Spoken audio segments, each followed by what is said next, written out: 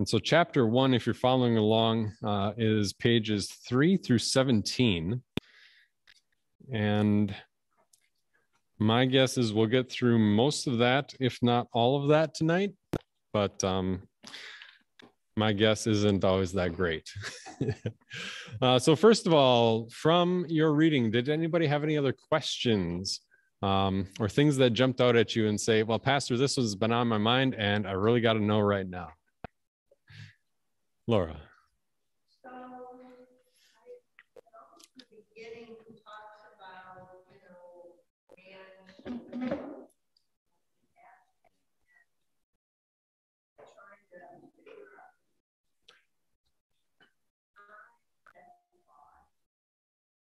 That maybe that was something that came from baptism. I thought that once you baptize the Holy Spirit, that key, that the words are one, and you are learning or searching or all that begins with grace that is initiated at that.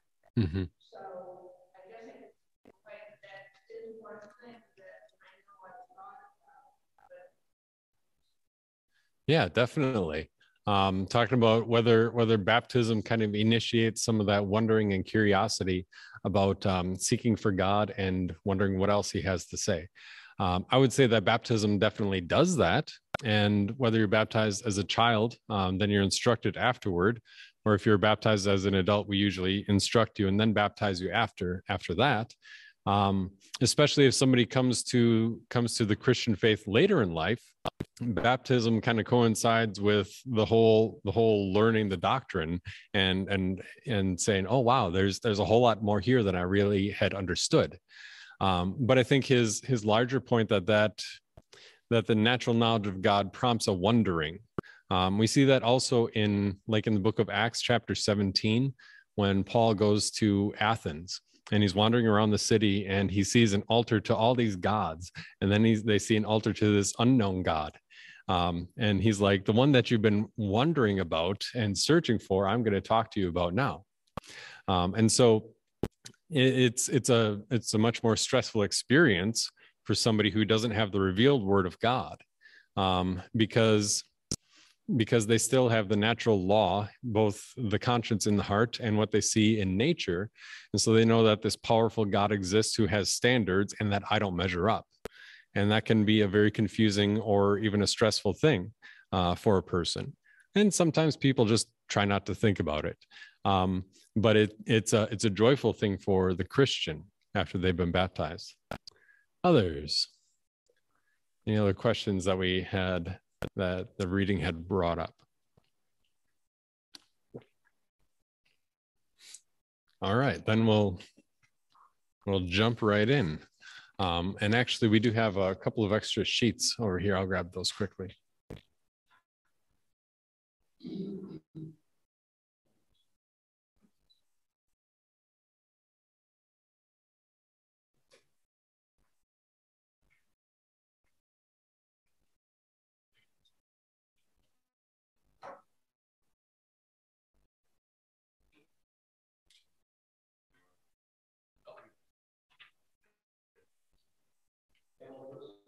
Yeah, I knew there was something else.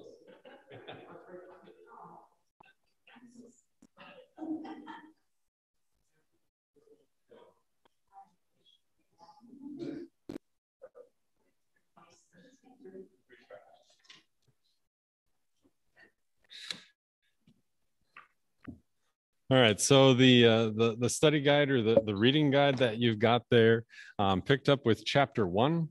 There's a little bit in the prologue, or the preface, if you go back to Roman numeral 8, which is VIII. In the last full paragraph on Roman numeral page 8, there's one part that I had underlined. And this is what he had said in that last full paragraph on page Roman numeral 8. The second problem that some may have with this work is that it is at times polemical. That is, in the consideration of individual doctrines, No attempt is made to hide the fact that many disagree with what the Bible teaches concerning the doctrine under consideration. It is popular in our day to imagine that all doctrines, all differences in what churches or religions teach, are just matters of personal interpretation or opinion. These bromides are very popular. First, it doesn't really matter what you believe as long as you believe something. Or, it doesn't matter what you believe as long as you are sincere. Or, ultimately, there's only one God and he loves everybody, so it doesn't matter what name you call him. We're all going to heaven anyway, because the God of love would never send anyone to hell. I thought at least to bring that out, that as we go through a doctrinal course like this is primarily written for like a high school or slightly above high school audience, which obviously is all of you as well. But what he's going to do is not just highlight what do we believe, but then what are some of the alternatives that others would deny, or some specific reasons and the realities of what the deficiency in doctrine would mean for their life as well. So it's not just a matter of this is what we believe or this is what they believe, but also the impact that has on a particular person's faith. Okay. All right. So with that, I guess we will talk about what is religion. Gets us into chapter 1 on page 3.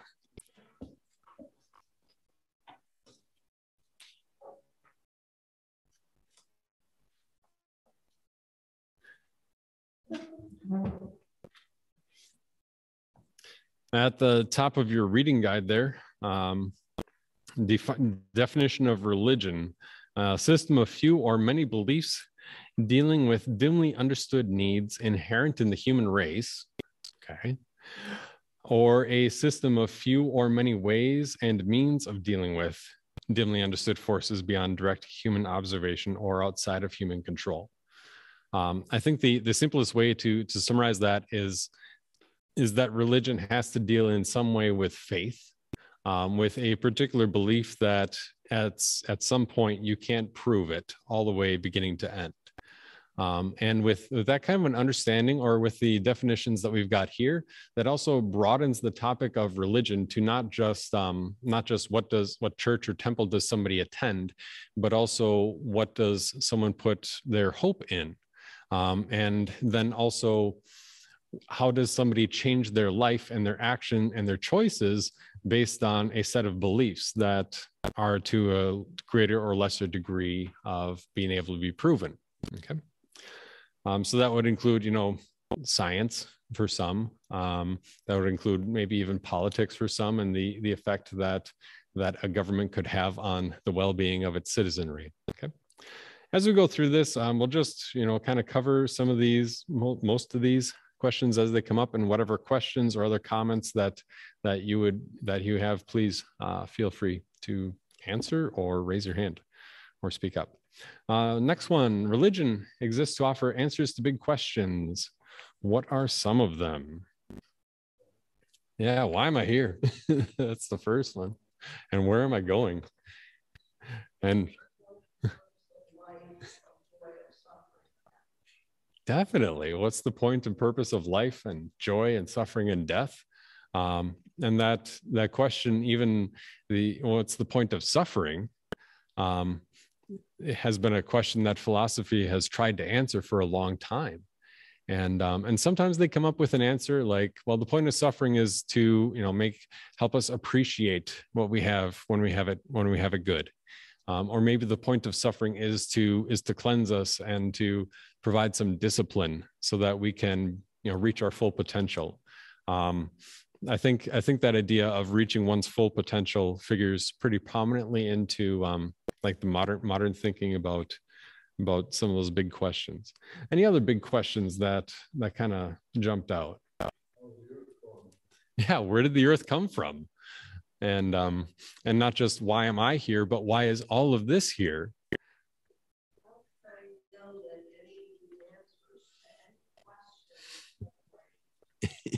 Yeah. And not and the question of certainty, like how can I be sure that I've got the right answer when I come up with an answer? Lois, is there a God? And all of these answers, talking about where, what is religion? Trying to offer an answer to all of these things. But what they're really dealing with is probably the next one. I wish we had numbered these questions. Talks about the natural knowledge of God from your own recollection. What is the natural knowledge of God? There's two major sections or divisions of the natural knowledge of God. What is one of them? I just had this one in catechism class. All right, so we've got God's conscience, and we have the conscience, which is the voice of God's law written on our hearts.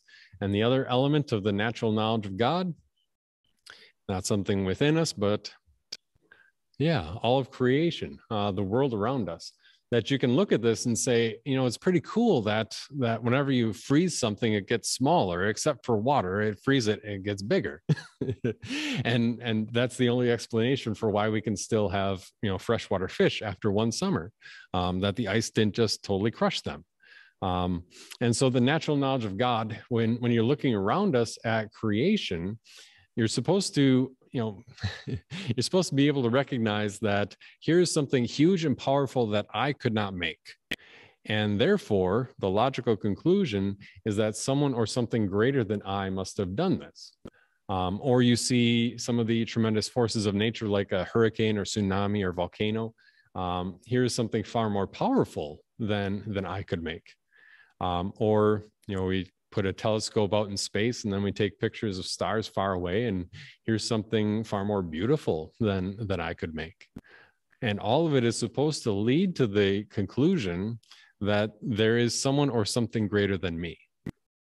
And then the natural knowledge of God within the heart is, the voice of God's law and what we should do and what we shouldn't do. And we'll get to this when we talk about original sin, but that voice of the law is also corrupted by original sin, so that, it reduces God's standard, that the law in our hearts isn't a perfect guide for what God's demands are, where we want to be able to say that I've done it and I've lived up to it. When we talk about watering down God's law, there's the two ways of doing it are to reduce the duration of punishment or to reduce the severity of punishment.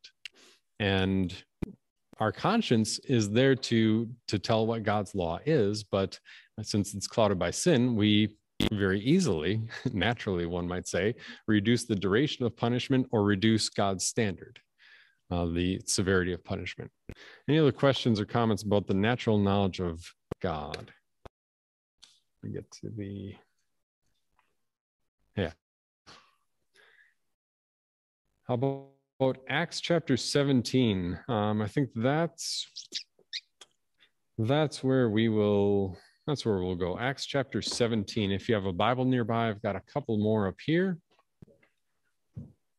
Otherwise, they're on the table.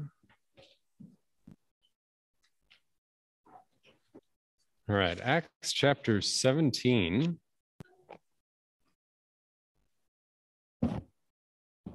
All right, Acts chapter 17, beginning in verse 16, reads like this. While Paul was waiting for them in Athens, he was very distressed to see that the city was full of idols. So he led a discussion in the synagogue with the Jews and those who feared God, as well as with those who happened to be in the marketplace every day. Some of the Epicurean and Stoic philosophers also debated with him. They said, "What is this seed picker trying to say?" And so, that verse 18 here, the Epicureans were the ones who basically said, let's eat, drink, and be merry. The whole point of life is it doesn't have much point, so let's just have a good time while we're here. And the Stoics said that life is only suffering. And as a result, the point of life is to put up with suffering well and to live honorably. What's that? Yeah, be British and eat terrible food.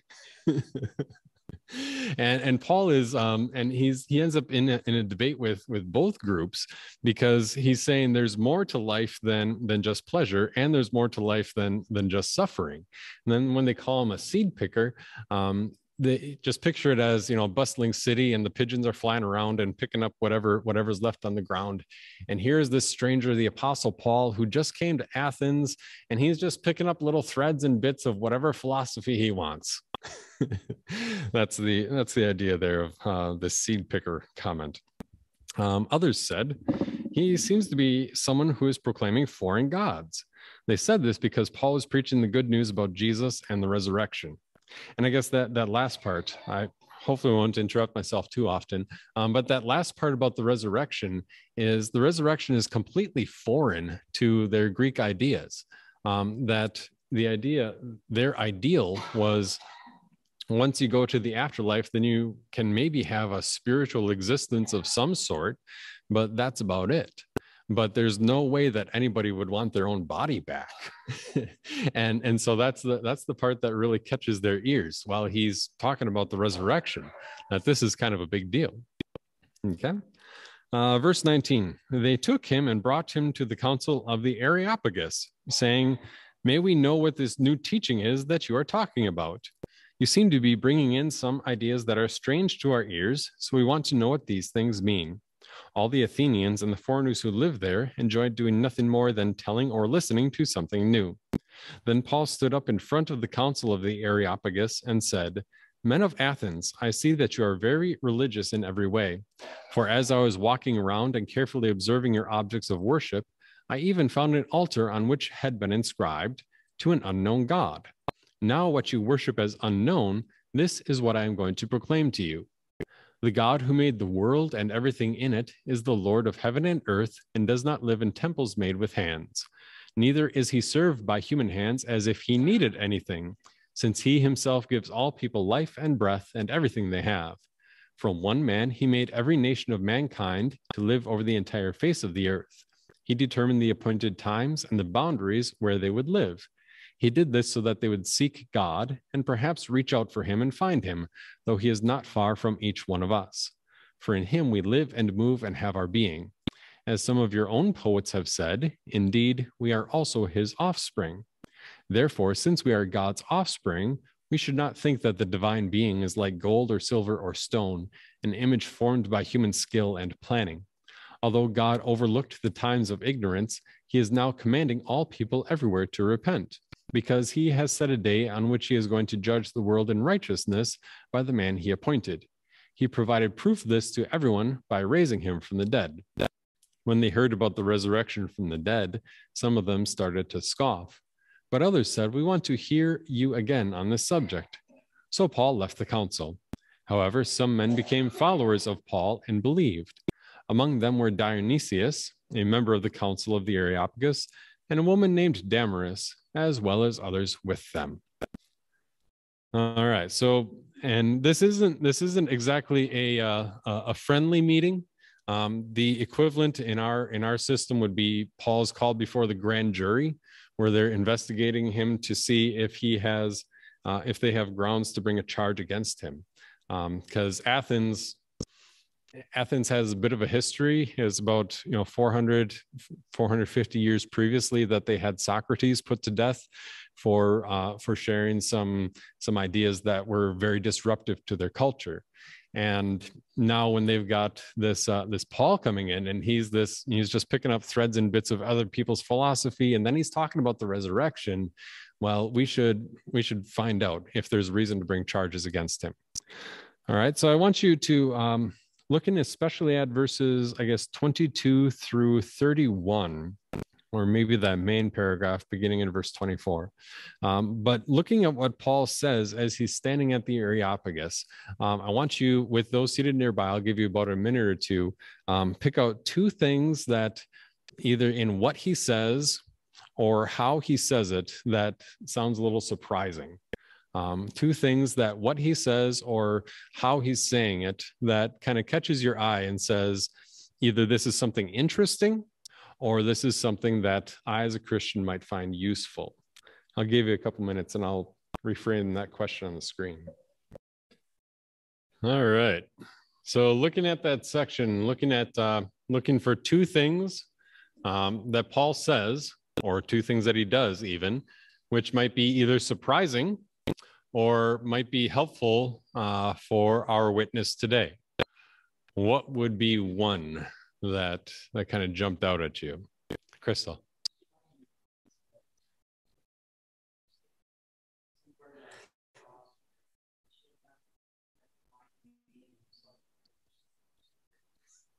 Yeah. Verse 29. If we are truly God's offspring, then there must be some commonality between what we are like and what he is like, not just this, stone statue kind of a figure. Cool. What else? Anything else that might be surprising or conversely might be helpful for our witness today, Joe?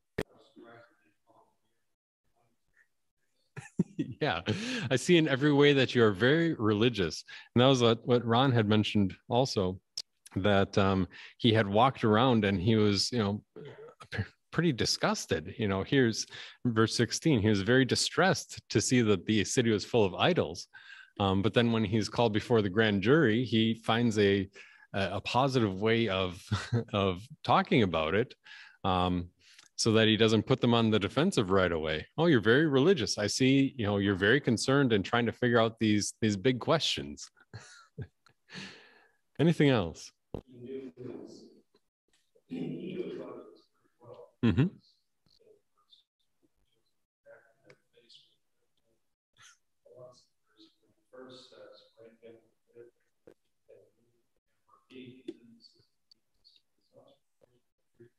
Yeah.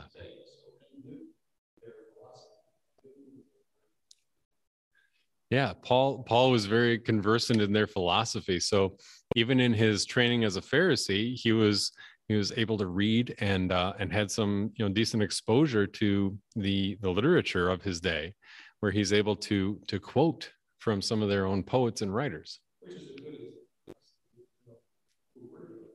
Mm-hmm.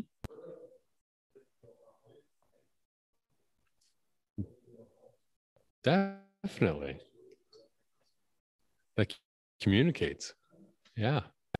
I don't know. I kind of I'm wondering about drawing the line at cheering for the Buckeyes, but I know. So there is the, knowing your audience and thinking of a contextual way of communicating gospel truth. And I think there's something to that where, serving in like a downtown of a big city versus a more rural or a small town versus, where our church is basically located in a suburban area, but that we serve a larger metro area that's still, a small big city or a big small city, where each of those has particular ways of thinking and talking, and to communicate differently in those contexts is, something that one has to work at. Laura, did you have some? I was going to say the one verse that you've already mentioned about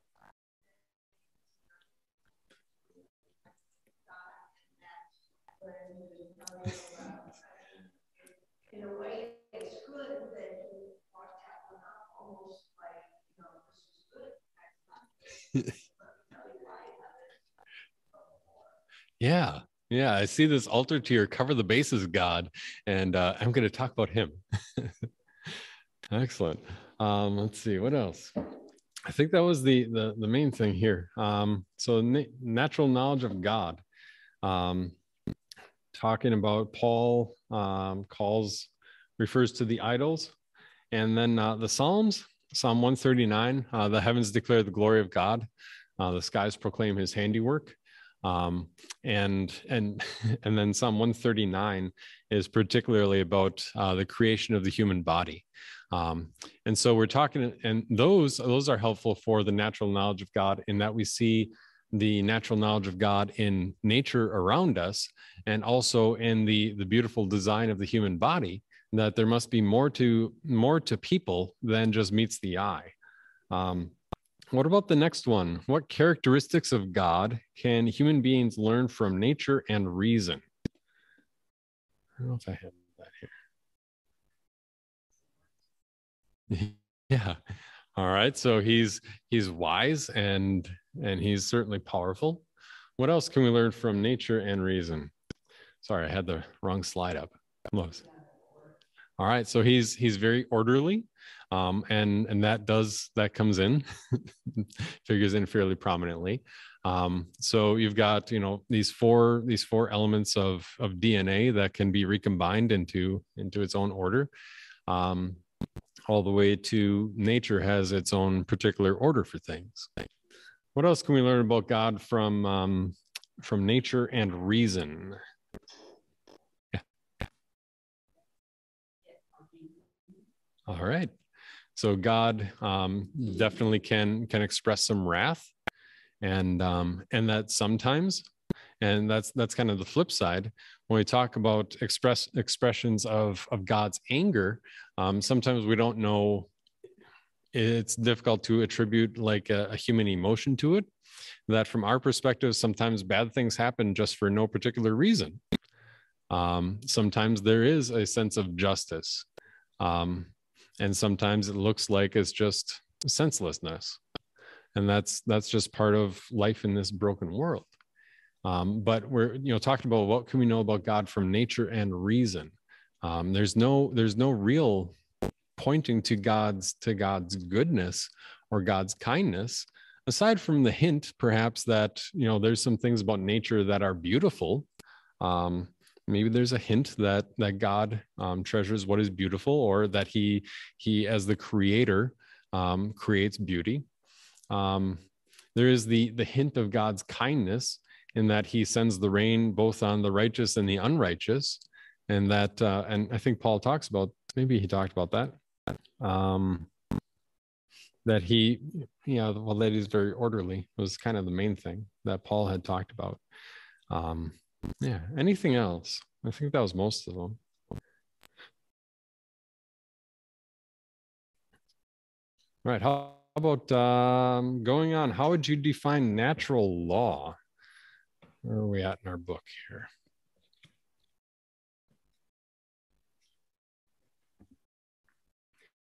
The last part. Sorry about the natural knowledge of God on page 7. That was the part that Lois had mentioned, that God is capable of great anger. This is why we have such large tables here, so you can bring all the books and spread them out as much as you want. But on page 7, we saw that God is capable of anger. That's the first full paragraph at the top of page 7. And then the paragraph after that is kind of an interesting conclusion. Finally, some looking at the same evidence may give up in confusion and come to the least rational conclusion of all. They may conclude that if there is a God, he's indifferent. And so they either despair, of either finding him or pleasing him. That just on the basis of what we know from nature and from conscience, it doesn't look like the good guys finish first. That even though our conscience tells us perhaps to act in an ethically correct way, there's no valid evidence that says all the people who act in a morally good and ethically proper way come out ahead. And so maybe that's one conclusion. Yeah. Yeah.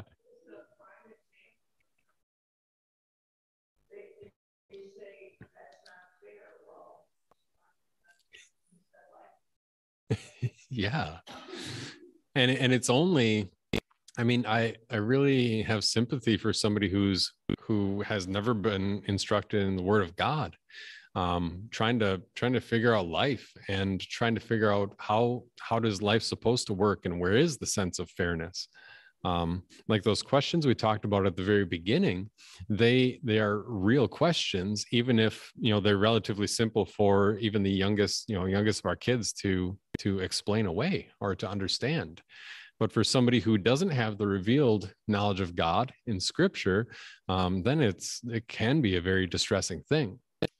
Not that the unbeliever is sitting there and fretting away every night, but it's definitely a possibility. What do we have here? The natural knowledge of God from natural law and conscience. How would you define natural law? This is, kind of collects it all together. Yeah. Definitely. And that there's a sense of right and wrong, and a sense of order that is greater than us. And that when we talk about natural law, it's just understanding that the same basic set of rules should apply. And sometimes that can be blurred by culture or by upbringing. But part of natural law says, there should be this sense of order. If God is a God of order, and I have this conscience of God's law, then the next logical step is this God of order probably gave you the same conscience or a very similar conscience. Yeah. What about the conscience? I think we've touched on that a little bit. How would we define that?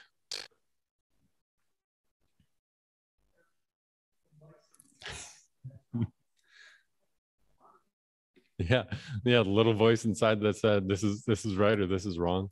I usually summarize it as the voice of God's law in somebody's heart. And if you open your Bibles to Romans chapter 2.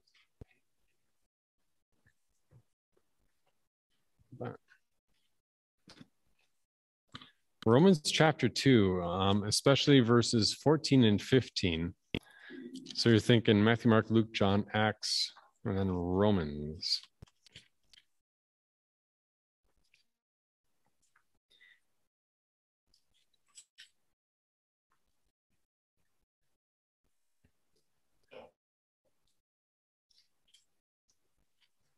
So Romans chapter 1 highlighted that the wrath of God is poured out on all people. And then Romans chapter 2 also says that the wrath of God is also on the Jewish people as well as the Greeks, whether they have the written word of God or not. And verses 14 and 15 is a parenthetical thought. In the NIV, they had it in parentheses. Here in the EHV translation, they kind of give it its own paragraph. And looking at these verses, we're going to look for the specific things that the conscience does. It reads like this, verses 14 and 15. In fact, whenever Gentiles who do not have the law do by nature what the law requires, even though they do not have the law, they are a law for themselves. They demonstrate the work of the law that is written on their hearts, since their conscience also bears witness as their thoughts go back and forth, at times accusing or at times even defending them. So from these verses, what does the conscience do? What are the actions that the conscience does? What is one? All right. It bears witness to the natural law. And so in verse 14, when the Gentiles who do not have the law, they don't have the written law the way that the Jewish people did. They didn't have it written down in written form. So when the Gentiles who do not have the written law do by nature what God's moral law requires, even though they don't have it, then they are law for themselves. Okay. What else does the conscience do? So it bears witness to natural law. Okay, it's that voice of accusation. That's, that describe it to the catechism kids as like that feeling in the pit of your stomach when you did something wrong and you just got busted for it, or even if you didn't get busted. And then the last thing that the conscience does. We don't think about this one very often. Yeah. Yeah, the conscience defends. And so especially when we're talking about the conscience, apart from faith, apart from the information of the revealed knowledge of God, the conscience also defends me in what I do. Well, I put in 60 hours this week, and I deserve to be able to relax, put my feet up, and I don't have to keep serving everybody. Or I did enough, I just stole from that gas station, it was just a candy bar, but then I helped that little old lady across the street. I'm not that bad of a person. And besides, the guy's got to eat. And would they really prosecute me for a $1.25 candy bar? When I was a kid, they were like 50 cents. I know. I know. All I can say is I'm glad that they're still making Necco wafers again. And so the conscience, when we talk about the conscience, it's not just accusatory, it's also, congratulatory. That, not just, oh, you didn't measure up, but also rationalizing you did measure up, you did do something that was good enough, and you are okay. And that the conscience, I think the way that Joe had put it was that it bears witness to the natural law. That God is, as a God of order, that God is the one who created the operating principles of this world, and that the conscience, even though it's clouded by sin, it still bears witness to the fact that there is a set of principles that are above and beyond you and me. They're not above God. God makes the rules, right? But we'll get to that when we get to the birth of Jesus. Anything else on natural law and the conscience? And I think, this kind of comes into play with our gospel reading this coming Sunday from Luke chapter 16, which is the story of the rich man and poor Lazarus. Because even the Jewish people, or, one of the more popular concepts today comes from Hindu belief of karma, that, if you do good enough, then eventually good things will come to you in the end. Or flip it around, if something bad happened to you, then you must have done something to deserve that thing that is bad. So I think I'll probably talk about karma in the introduction on Sunday, but what we really have to see is that that concept of karma is just an outgrowth of the conscience. And in a way that says, if I do good now, then good things will happen to me tomorrow. And also, if something bad happened to you today, then you must have deserved it in some way, which is a terrifying proposition, and doesn't mesh with anything Christian. But when we talk about the rich man and poor Lazarus, you can't get around the question of karma. How is it that we have this story?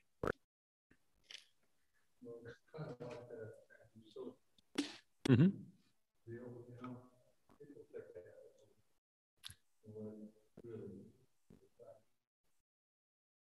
Yeah. And the popular understanding of it is different from, the way that Hindu belief teaches it, but there's a lot to it. Anything else? Let's see. We talked about the conscience, and so one of the major terms that we will come around to again, and I don't know. Well, it'll probably be in the next chapter or two when we get to original sin. Sometimes you just need the Latin. The English would be opinion of the law. The opinion of the law. The Latin is opinio, so you just chop the N off the end of opinion. Opinio, legis, Legis, means opinion of the law. And that concept says that each person has their own opinion of the law. Their own opinion or their own distortion of the conscience, and their own opinion of where they stand in relationship to God, as well as their interactions with other people. And that's I don't know, a cancer of the conscience because of the sinful flesh. I don't know how else to put it. It's this distortion of the conscience that our sinful flesh knows the law well enough to say, I'm not liable for what I do. Ron. Yeah, God doesn't grade on a curve. He grades on a cross. But yeah, and that's exactly that's one of the major points of outreach in general, that dealing with a society where the standard changes, even down to the questions of human biology, the standard changes on what you're feeling like today or what you're thinking today. to bear witness to an objective truth that applies to all people is kind of a difficult task. But when we're looking at the natural knowledge of God here, it reminds us that, first of all, every person has a conscience, and every person has some inborn sense of order. And it might take a little bit of digging to find the conscience, or to find that sense of order, but that can be a very good starting point to eventually getting from you have a conscience to you have a savior. Okay. Anything else? How about agree or disagree? Give you a minute, and with those seated next to you, this is about 2/3 of the way down on, maybe 3/4 of the way down on your reading guide. Agree or disagree? While every human being has a conscience, most do not listen to it. I'll give you a minute or two. Pick a stance and be ready to defend it. We're not going to argue about it. Just kidding, we might. All right. Agree or disagree? While every human being has a conscience, most do not listen to it. Yes.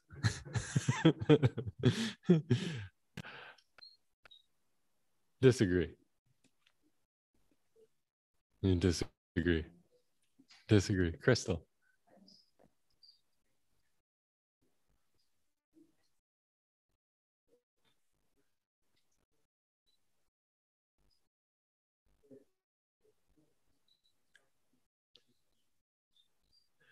I think that's a fantastic point between, that there's not much of a dividing line, or it's been blurred between what your conscience tells you and what your social construct or your interactions with the culture around you tells.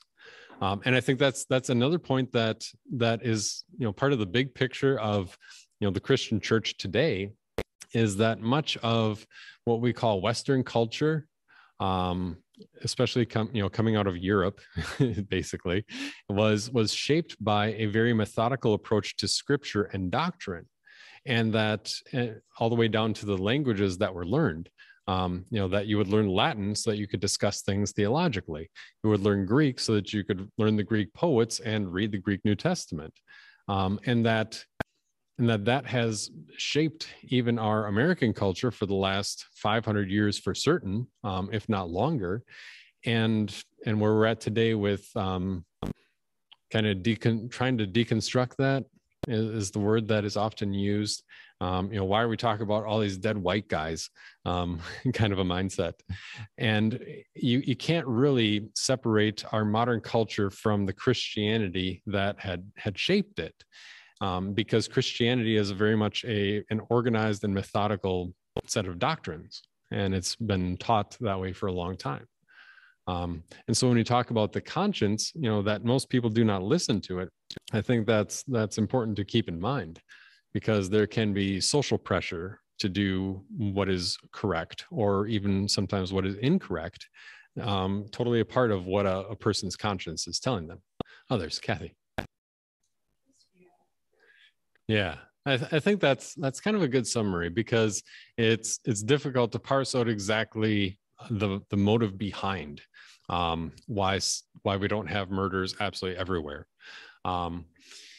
Is it simply the conscience, or somebody doesn't have the opportunity, or they know that they'll get caught and they'll get punished, the threat of punishment? And so the reality that we're dealing with is that, yes, every person has a conscience.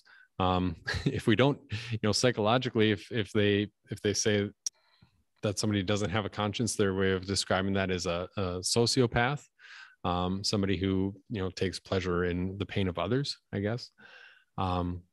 But biblically speaking, we deal with each person as people having consciences. And sometimes that conscience might be misinformed to the positive or to the negative, but poorly either way, told, to the positive to be very strict, like one person that I had talked to said, on Sundays, we go home and I don't do any cooking, I don't do any cleaning, we just relax and we have a day. because they had grown up in a household where it's Sunday, it's a Sabbath day, and you don't do anything. That is, turning up the law, and that's what that person's conscience says. And so you have to deal with that person as they stand, or turning down the law, that two people might live together, have a family together, start a household together, and never be married, and think that this is absolutely normal, where the voice of the law has been diluted or silenced by reasoning it away. Okay. About the next one, we might get through the end of this page. Cool. I explained this statement from the book. All man-made religions are an attempt to deal with the God who is behind the natural law and the conscience. All man-made religions are an attempt to deal with the God who is behind the natural law and the conscience. Oh, I finally figured out what GA stands for.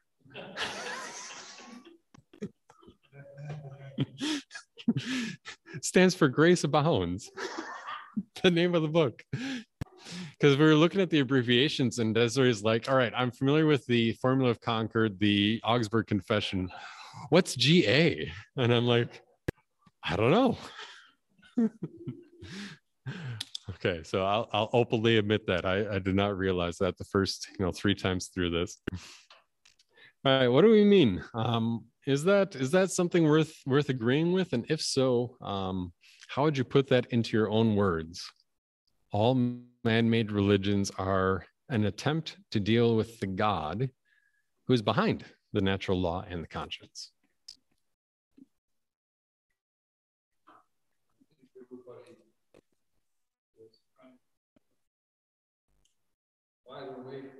Mm-hmm. Yep.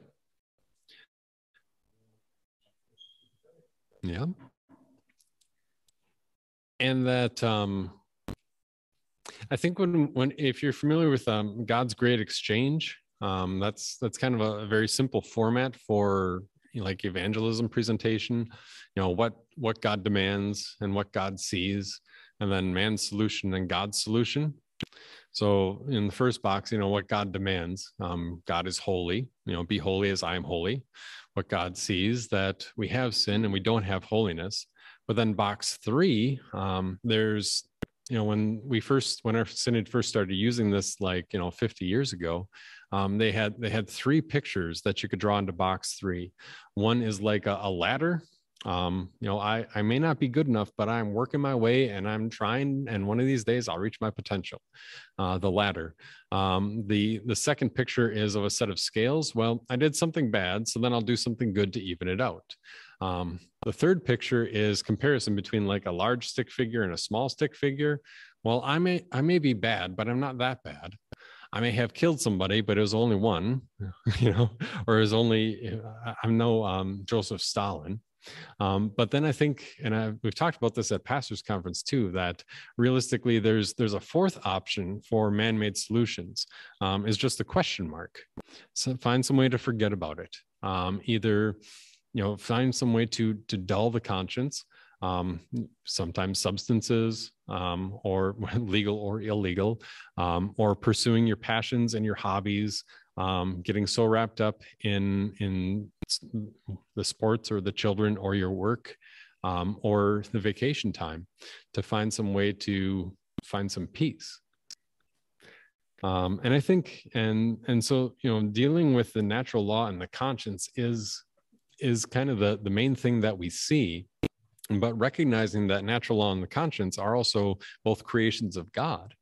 And the reality is, if you look at the conscience properly, you'll see that the standard never drops as much as you can bend it. And so you're really trying to deal with the God who's behind all that. We'll take this next one, and then that will probably wrap us up because it's been an hour, or it will have been an hour. In the book, Professor Deutschlander makes the point that individuals, societies, and whole cultures could invent religions contrary to all natural knowledge and conscience is itself a testimony to the power of conscience as well as the power of evil. Any examples? Individuals, societies, and cultures.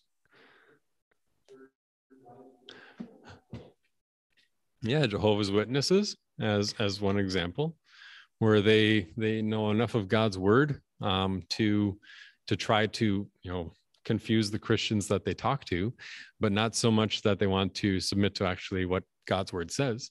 Excellent. And the Mormons, yeah, same boat, and it's basically the same false teaching, just that the Mormons dress it up a little bit better. Laura.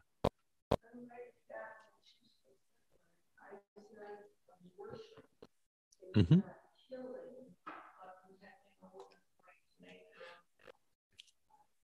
Yeah, I think that would be an excellent example, where we talk about abortion, that this isn't the ending of a life, it's the termination of a pregnancy. And we're not talking about a baby, we're talking about a fetus, because if we put it into different language, then it looks sterile and it looks medical. Yeah, and I would agree, and I think one of the elements behind trying to do away with gender and assigning male and female pronouns to people, and even like the year we left Ottawa in 2013, we moved from Ottawa to Minnesota, and when you applied to be a student at the University of Ottawa, university of 75,000 kids, you had your choice of one of 54 genders. It's like that's like creative writing to the max. But I think there is something to, for instance, the gay rights movement, that they call it pride, that it totally flips God's design for man and woman on its head, and in an attempt to quiet the conscience, we turn it into something that we celebrate. And I think what you're talking about with the Air Force Academy, or mandatory training like that, that is one way to, you're dealing with the natural law overall, both in the natural biology of people as well as in the conscience. And the conscience directs your actions. And so if you can modify somebody's actions, then you can maybe modify the conscience, or get from actions to the ethic behind that action. And then hopefully the conscience will end up modifying the society and doing away with natural constraints as God has designed them. Yeah, just keep sanding it away. Yeah.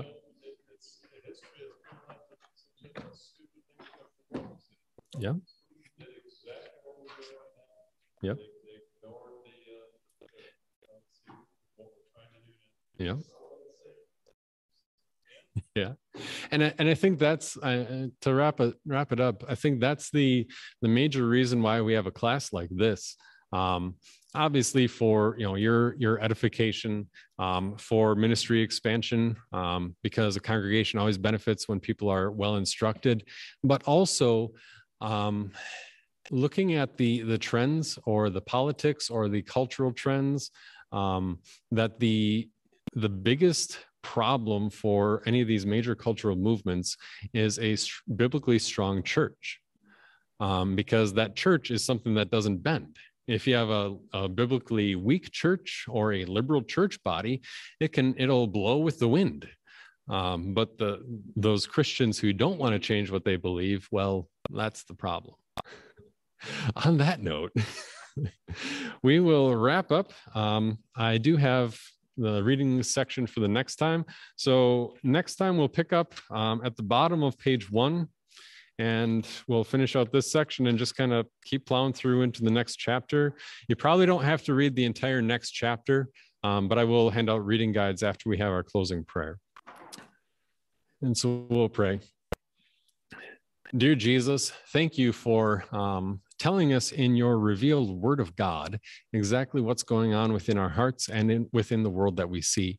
Lead us to treasure the gift of the conscience, and to spend time with your word, that conscience may be sharpened appropriately, and lead us to And give us the wisdom to glorify you in the world that wants to throw off all the constraints that you have designed. Above all, that your name may be glorified and that more may hear of the message of forgiveness of sins through Jesus Christ alone. In his name we pray.